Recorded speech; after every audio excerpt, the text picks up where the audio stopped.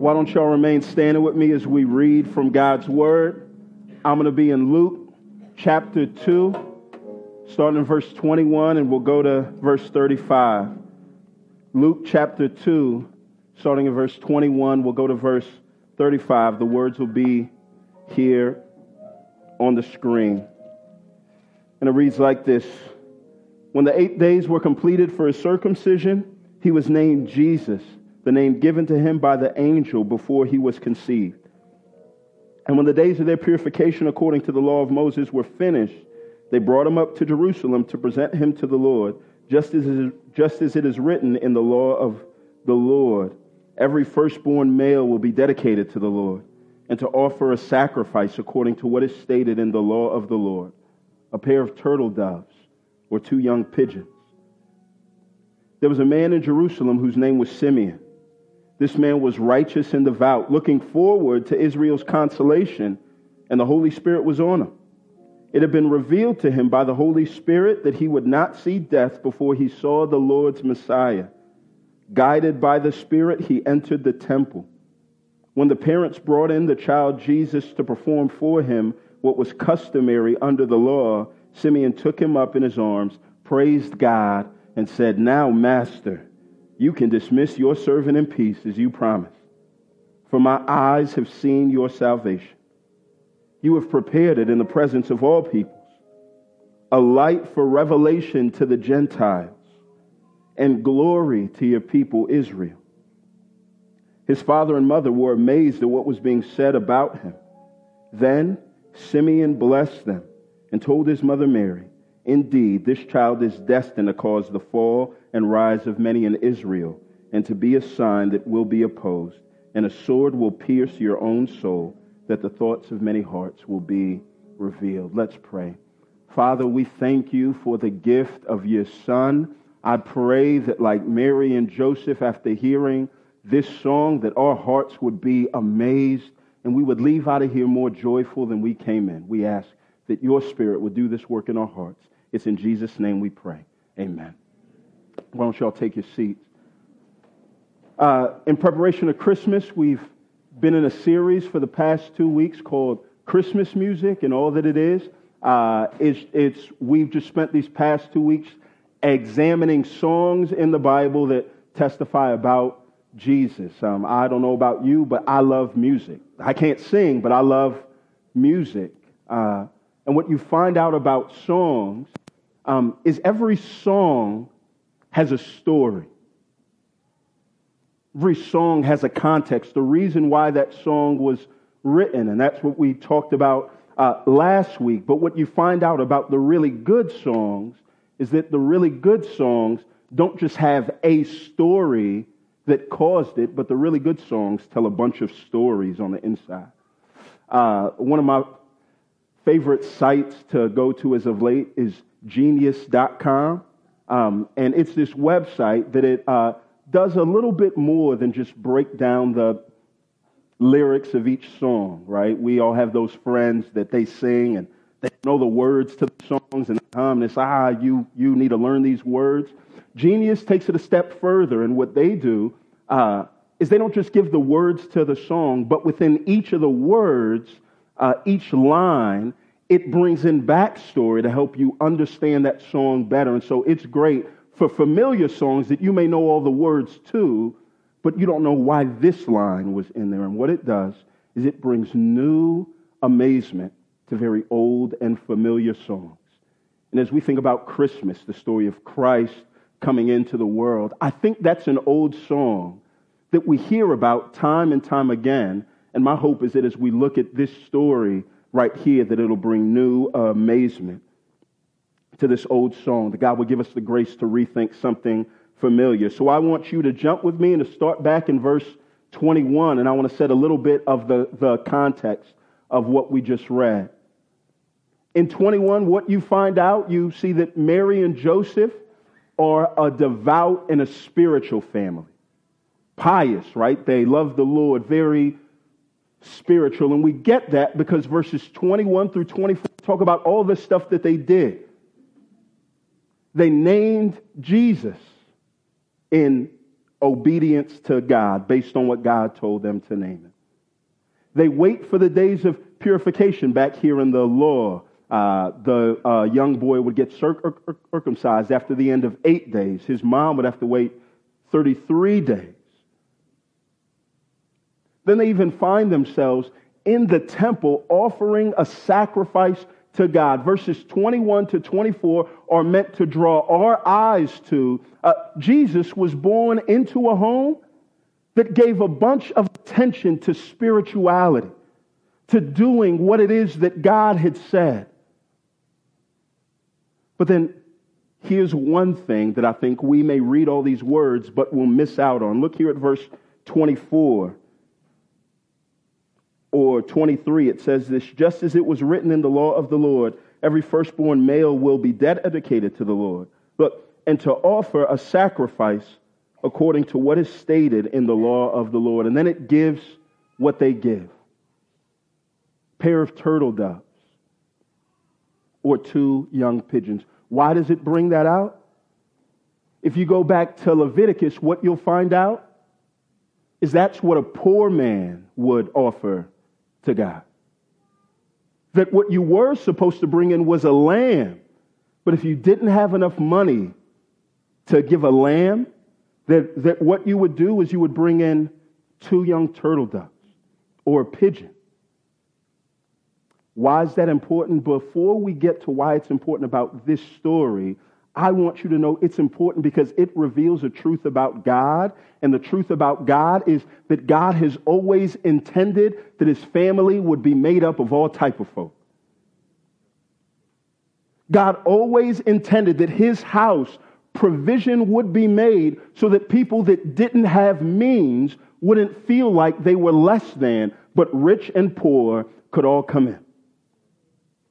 Here's why that's so important as we think about the story of Jesus' parents, is because piety, this religion, this spiritual service that we want to give to God, and poverty are not opposites.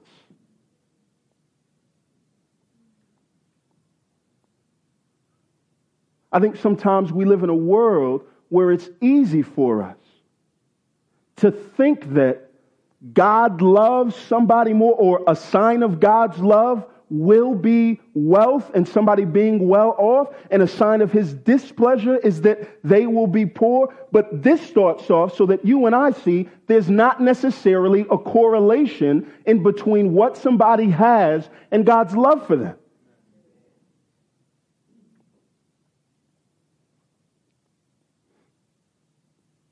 Here's why it's so important as it relates to Christ and to us, that as we look at this story about our Savior, we see Jesus is so different than you and I are. In the history of the world, there has been one person that's been able to choose the financial status of the family that he was born into. We talk a lot about his humility to come into earth and to be a man. We talk a lot about his humility when he as a man, but one thing that we don't think about was that Jesus could have come and been born into any family. And the question that I would ask you is this: if you could choose the financial status of the family that you were born into, what would you choose? Honesty. I can always count on my man Tyson back there to answer rhetorical questions. Or better yet, if you have ever looked at somebody and said, I wish I had what they had. Or if you look at your own life right now and think about in the family that you have right now, or the family that you aspire to, what's getting more of your thought and time and attention? The spiritual well-being or their financial status? Jesus is the only person in history that had that choice.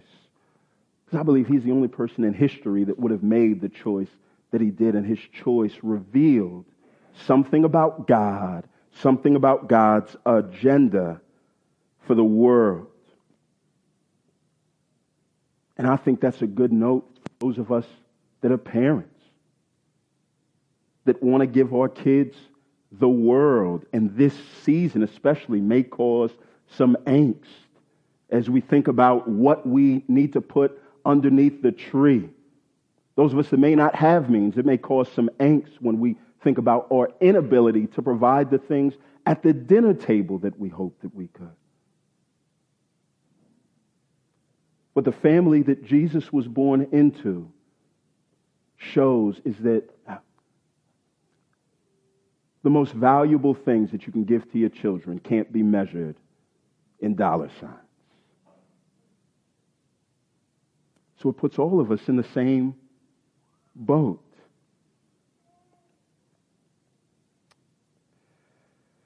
The story starts off with a poor family. It's very pious, very religious. And they meet this man, Simeon. It says that he's this guy that was devout. Look here at verse 25. It says this: there was a man in Jerusalem whose name was Simeon.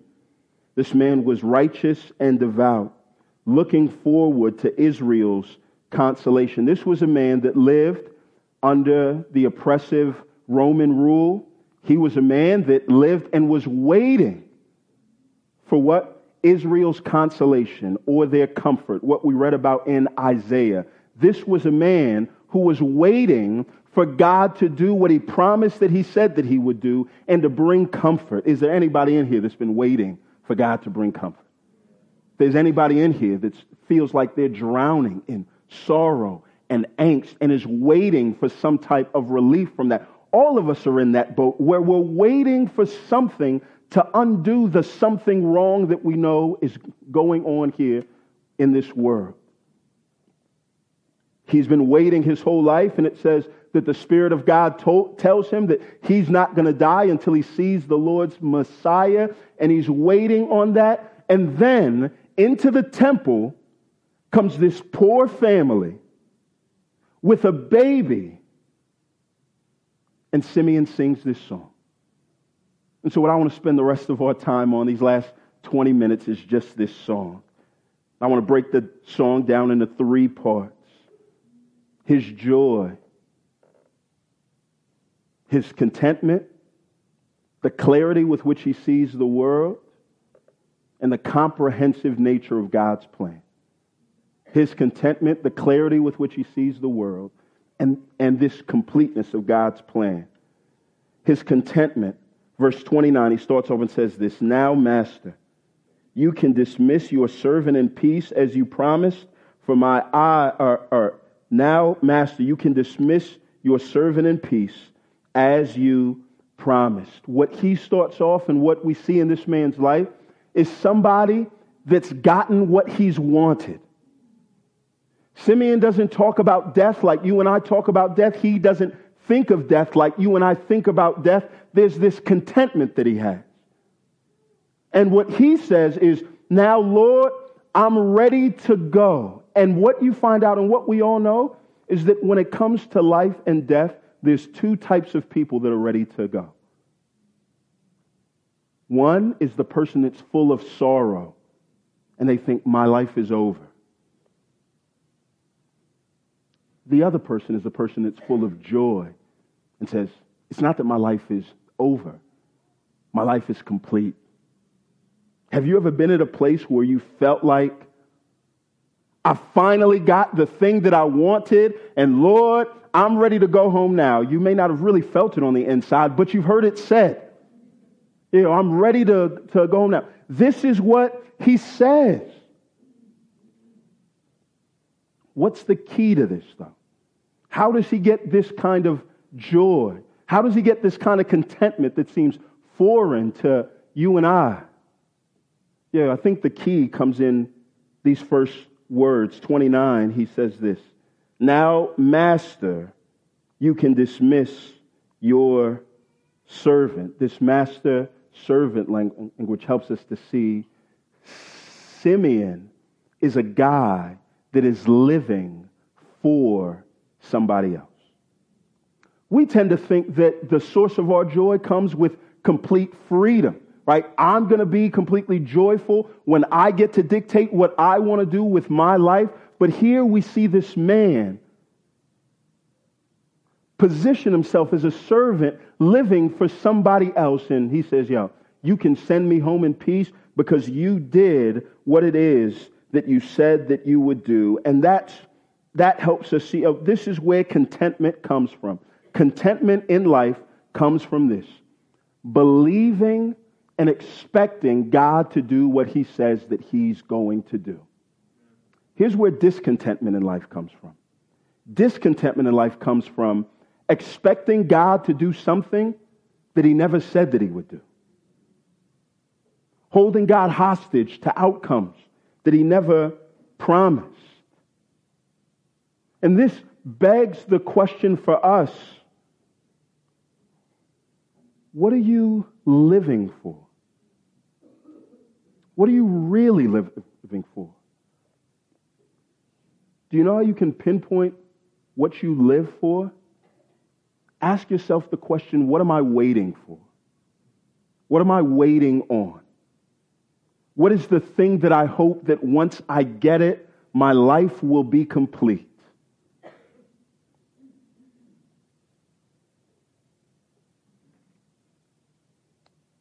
Maybe it's a job.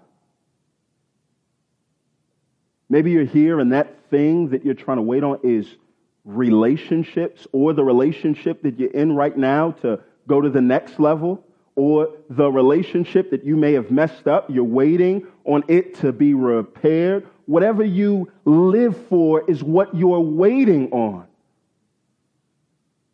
But what you know as well as I do, from years of waiting on Christmas, is that you can live in anticipation of something, but then when you get it, even if you feel right then that your life is complete, you give it a few weeks and you say, I think I want something else. Christmas and New Year's does this. So we spend all year waiting for Tuesday to get what it is that we want. And then a week later, we make resolutions based on how discontent we are with life. Most of our sadness in life doesn't come because God hasn't done what he said that he would do. It's because we aren't paying attention to what it is that he says that he would do, or we don't really want his promises. And think about this. If you're living your life expecting, wanting, waiting, hoping something other than what God has said, then what you're saying is that, God, I need something more than what you've promised to make me happy.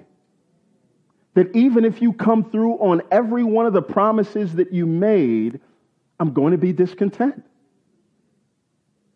And this is the beauty of Simeon's praise, because do you know what takes place? Do you know what's changed here? What circumstance does he have that has changed from the time that he felt this way to the time that he met this baby and sang this song? He hasn't been relieved from any oppression. Rome is still sitting on the throne. He's still going to have to go home and pay his tax dollars to a government that is not out to help him. But he has God's promises. His contentment, listen, it doesn't blind him to reality. His hope doesn't blind him to reality. His hope helps him to see reality for what it really is. Right? This Christian hope, this Christian faith that one day God's going to come in and change this world, it's not just an opiate. It's not just a drug that's meant us to endure hard things in this life, but it's meant to change the way that we view everything in this life. So this contentment changes what he sees. When you change what you look forward to, do you know what it does? It changes what you look at. Look at this next verse. Clarity. He says it's now, Master, you can dismiss your servant in peace as you promised, for my eyes have seen your salvation. He's saying his contentment and his joy is rooted in what he's seen, but it begs the question, what exactly did he see? He saw what everybody else saw, but he saw what nobody else saw.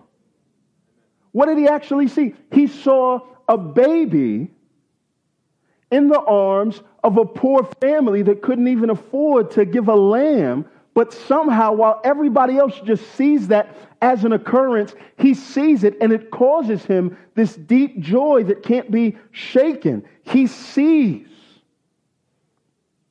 something else. While everybody else is waiting for an event, what he sees in this baby causes him to worship God. What he sees is that salvation is not principles, it's not rules, it's not a religion, it's not a denomination. Salvation is a person. He has perspective. Here's the thing about perspective. You can see what everybody else sees, but see opportunity where everybody else sees obstacles. There's this story of two salesmen that go to a remote town to sell shoes. The first man goes in there, looks around, nobody wears shoes, and he sees that as an obstacle, and he says, hey, nobody here wears shoes. It's pointless for us to try to sell. Let me go find somebody else. Second salesman comes in and says, hey, nobody here wears shoes.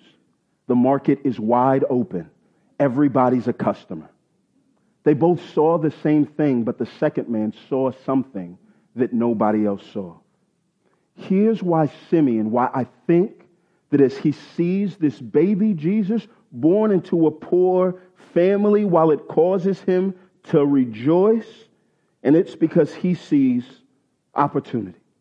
He sees that the God of the Bible that has made provision so that his house would be filled of all type of folk has now sent somebody into the world, sent his son in the form of a baby to a poor family. And what that means is that this God is no longer inaccessible.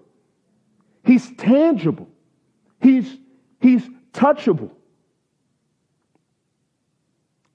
Even if Jesus came as a baby and was born into a rich family, do you know what he would be? Inaccessible, untouchable. You remember Michael Jackson had that baby and everybody called him Blanket because nobody could take pictures because he saw that he was so famous and precious that he held that blanket on him so people couldn't see him. When Jay-Z and Beyonce had their first shot, right, the hospital wing was blocked. You couldn't get near him. But here this Jesus, God in the flesh, is born into a poor family, so much so that this guy, this old man that's a stranger, has enough access to whisk this baby out of his parents' arms and praise God for him. Jesus came into the world to be touchable. The fact that he was born into this poor family causes Simeon to rejoice because now this God, as he comes into the world, he's not going to be somebody that's immune to problems. Jesus' incarnation, being born into the world as a person, means that he's going to be God with us, right beside us in all of our problems. He's going to experience all the sorrow that you and I do. He's going to witness friends die and weep. He's going to experience homelessness that some of us in here have experienced, where other people had to fund his ministry. He's going to experience loneliness that you and I could never imagine, spending 3.5 years with 12 men that never quite got him and abandoned him when he died. He's going to experience betrayal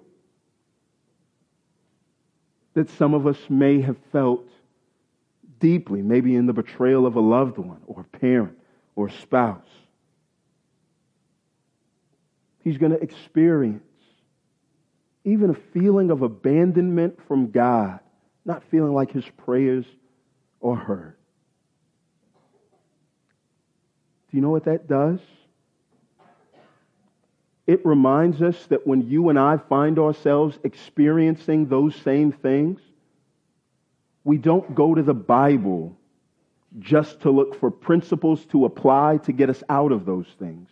We're reminded that if salvation is a person, that when we experience those things, we don't just look for principles to apply, we look for a person to talk to.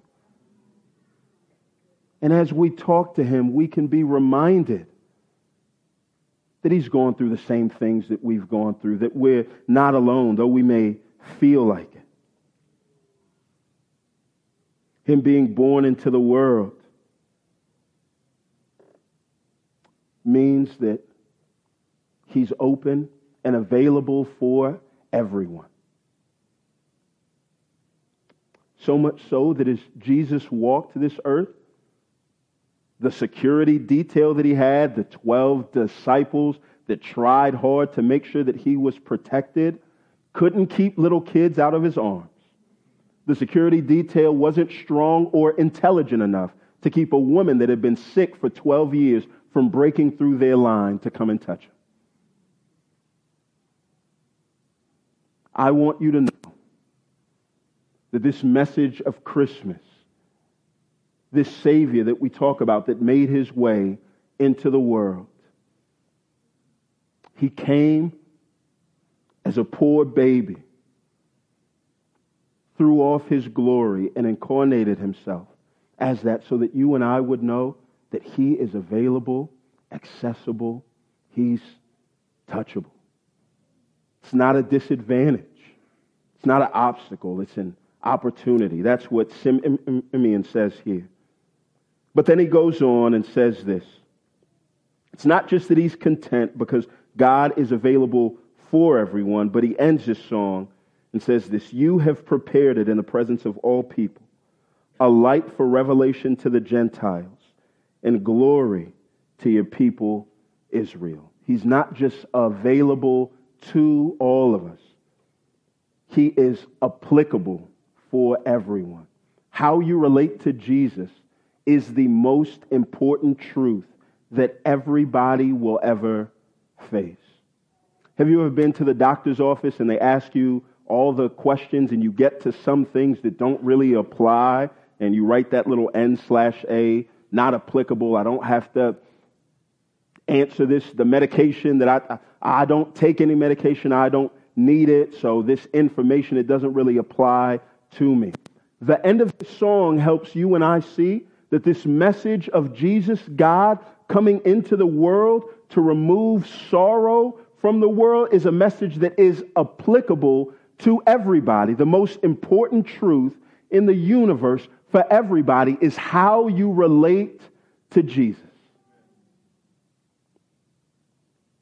So much so that as he gives this, the end of the song says this, he's a light for revelation to the Gentiles and glory to your people Israel. This is trying to capture every category of humanity. Jesus came to bring God's light, the revelation of who God was, and a sense of his glory here to the earth. But what it also means, right? Here's why Christianity is tough. Because it is all about good news. But the only way to get to that good news and accept that good news is to believe very bad news. Right? Look here at the end of it, verse 34. Then Simeon blessed them and told his mother Mary, indeed, this child is destined, look, to cause the fall and rise of many in Israel, and to be a sign that will be opposed.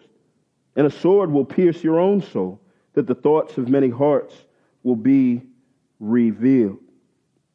His point is that this good news comes at the end of the road of you and I facing very bad news. To accept Jesus as a light of the revelation of God means that you and I have to say or accept we've been in darkness. We don't know what God's like. To accept him as a picture of God's glory, right? All God's glory was in the Old Testament was this, it was a sign of God's favor and God's blessing. So when God delivered the children of Israel and they walked around in the desert in this scorching sun, do you know what they had? God's glory in the form of a pillar of cloud by day that kept them from the heat and a pillar of fire by night that kept them from the cold. And what we have to admit is that if God sending Jesus into the world is a sign of his glory, then what that means is that you and I have been without glory, without beauty, without God's favor and blessing.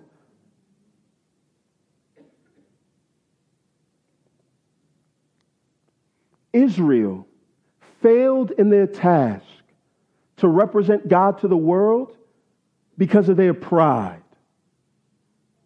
God chose them, and his goal was that as they set themselves apart, God would use them to display his glory to all the nations.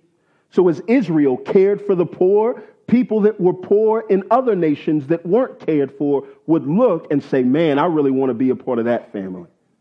As Israel gave dignity to their women in the rest of the world, as people didn't give dignity to their women, women would look up and say, man, I want to be a part of that family. As Israel itself was an oppressed nation, and God raised them up and sent them out, that the rest of the world wouldn't just be scared of God, but they would look and say, I want to be a part of that family. But do you know what takes place? Israel, this group that had God's glory in a unique way, lived their lives as if it was all about them. There was no master servant. It was a group of people that tried to reverse that and try to put themselves on the top. That's what pride is. That's what pride does. And do you know what pride brings? Sorrow, angst, frustration. The story of Israel was a history of people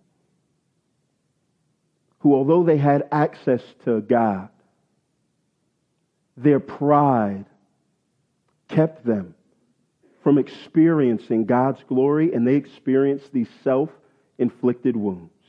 And the good news of Jesus coming into this world is that Jesus coming into this world means that sorrow is on its way out of this world.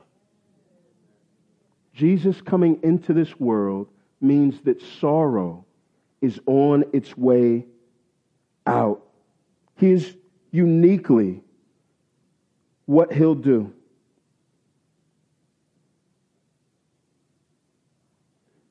Jesus is going to spend his life being acquainted with the sorrow and grief of not just a nation, but an entire world. And instead of condemning this world, instead of condemning us based on our sins, instead of doing the fair thing and giving us the justice that we deserve, do you know what he's going to do? He's going to do the unfair thing. And he's going to remove sorrow from this world, not by punishing it in us, but he's going to remove sorrow in this world by taking it on his back on the cross and ushering it out. God's goodness, it comes, but it comes at the expense of our pride. Here's the funny thing about the Christmas gift. In order to accept the good news of Christ, we have to believe very true things about ourselves, which once we believe those things, changes our very identity. And it's not meant for us to be upset. It's meant for us to be joyful that there's somebody that cares. This seems like a trite example, but it's the best way that I know to make sense of it, and it's like this. Have you ever sat next to somebody, talked to them really, really close, and they turn and they offer you a piece of gum? What are they saying in that piece of gum? Listen. What they're saying is all about your perspective. If you're prideful and it's all about you, then you're going to be angry because you're going to take it as an insult. How dare you say that about me? And you're going to feel like it's an insult. Listen. But if you're filled with humility, then what you see is that, no, wait. This gift is not meant to be an insult. An insult would be if they insulted me based on this. This gift is them saying, I see there's something wrong. But I'm providing a solution. I know that it's trite, but listen. As God sends his son into the world, and Jesus comes and says that all of us fall short, it's not an insult. You only feel if it's an insult if what you want most in life is to be made much of. But if you want reconciliation to your Creator, then as Jesus comes into the world and as he says something's wrong, you realize that in the same breath what he's saying is, I provided a solution. And so we don't major on the fact that I'm less than, I'm flawed, I'm messed up, I cause pain, I'm full of sorrow. What we major on is the fact I'm loved. There's somebody that's noticed all those same things, and they've provided a way of access for me to get to God. This is the good news of Christmas, that you and I are weak. You and I are flawed. You and I have things that are deeply wrong inside of us, but none of that keeps us from God's love. God shows his love to us tangibly in the person of Jesus Christ. He makes it accessible where you and I can touch it. It's applicable. It's the most important truth of the universe, and God has provided it to you and I on our front doorstep. This good gift requires us to believe something very bad about ourselves. But once we believe the truth about ourselves, we can experience the truth about God and live in that truth.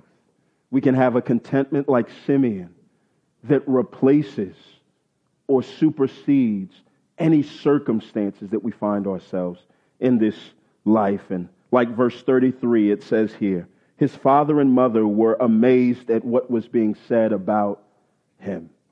And you ask yourself, why were Mary and Joseph amazed?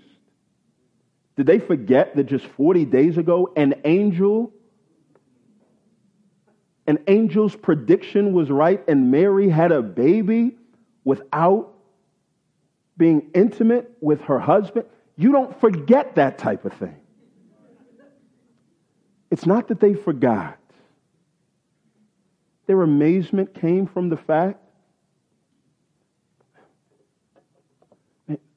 the beauty of what God has done when rehearsed to a heart that really believes it. It should never get old. A heart that really believes what God has done doesn't find themselves apathetic when we really rehearse what God has done. Because as we continue to go through life, what we'll find is that God changes us, God makes us better, but we still stumble and we still fall. And each day afresh, we wake up and say, God, I'm amazed that somebody like you would send your son to come and get somebody like me. And a familiar song, when rehearsed, can provide new senses of wonder and amazement. Christmas offers us a contentment that doesn't have to change based on our circumstances. When we look forward to the promises of God, it gives us new eyes to see life right now for what it really is. And as we see life for what it really is, God gives us a sense of wonder and amazement that replaces the apathy that has a way of drowning us. I pray that as we go throughout the rest of this week and find ourselves on Tuesday in the same place that we've been for years, that regardless of who you're with, family, friends, kids, that it would be a good time for us to step back, pause, and to be reminded of the great things that God has done for us. Let's pray. Father, once again, we come to you and we thank you for the gift of your Son. We're grateful that Jesus coming into this world and revealing our need for a Savior is not an insult. It's not meant to condescend. It's not meant to make us feel little, God. It's meant to make us feel loved, Lord. Would you help us to be reminded of the immense love that your Son provided for us on the cross? It's in Jesus' name we pray. Amen.